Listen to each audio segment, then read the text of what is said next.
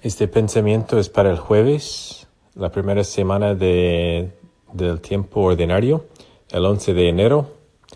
Y la primera lectura es del primer libro de Samuel, capítulo 4, versículos 1 a 11.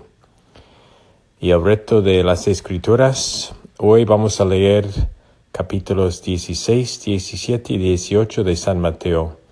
Vamos a leer 3 capítulos cada día para leer todo el Nuevo Testamento para el 1 de abril, el día de Pascua.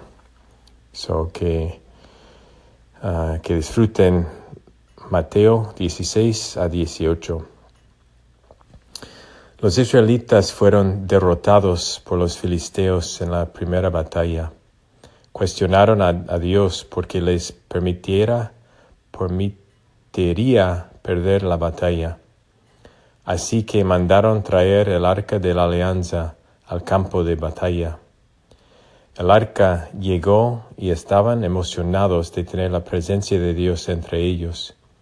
Los filisteos tuvieron miedo de la presencia de Dios en medio de los israelitas, porque habían escuchado lo que Dios les hizo a los egipcios durante el tiempo de Moisés.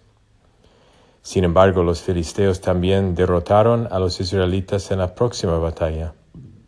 El arca fue capturada por los filisteos y los 2 hijos de Elí, Hofni y Pinhas, fueron muertos y matados.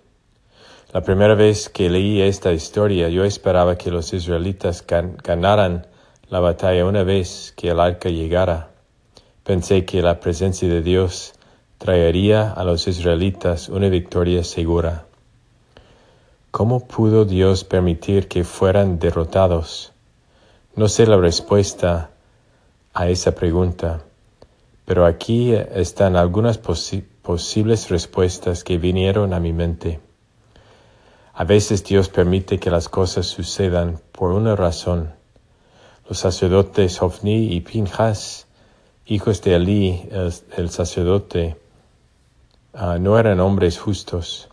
Ellos usaron su posición para su propio beneficio. No eran sacerdotes que buscaban el bien de las personas. A veces podemos usar a Dios para nuestro propio beneficio. Podemos reinar nuestro poder sobre los demás. Podemos tratar de aparentar ser justos y santos, mientras que nuestros corazones están lejos de Dios. Dios pudo haber estado llamando a los israelitas de nuevo a la fidelidad. Es posible que Dios estuviera tratando de llamar la atención de los israelitas. Por ejemplo, puede ser que tome una enfermedad grave para que alguien finalmente le entregue su vida a Dios.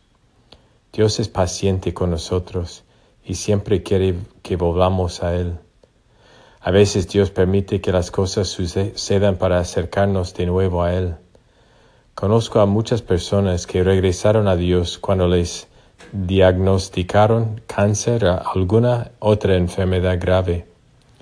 En definitiva, la meta es que todos seamos salvos. Entreguemos nuestros corazones a Dios. Dios no es un amuleto de buena suerte. Los israelitas podrían haber estado tratando el arca como un amuleto de buena suerte. A veces nos ponemos una cruz o un rosario en el cuello, esperando que la suerte siga.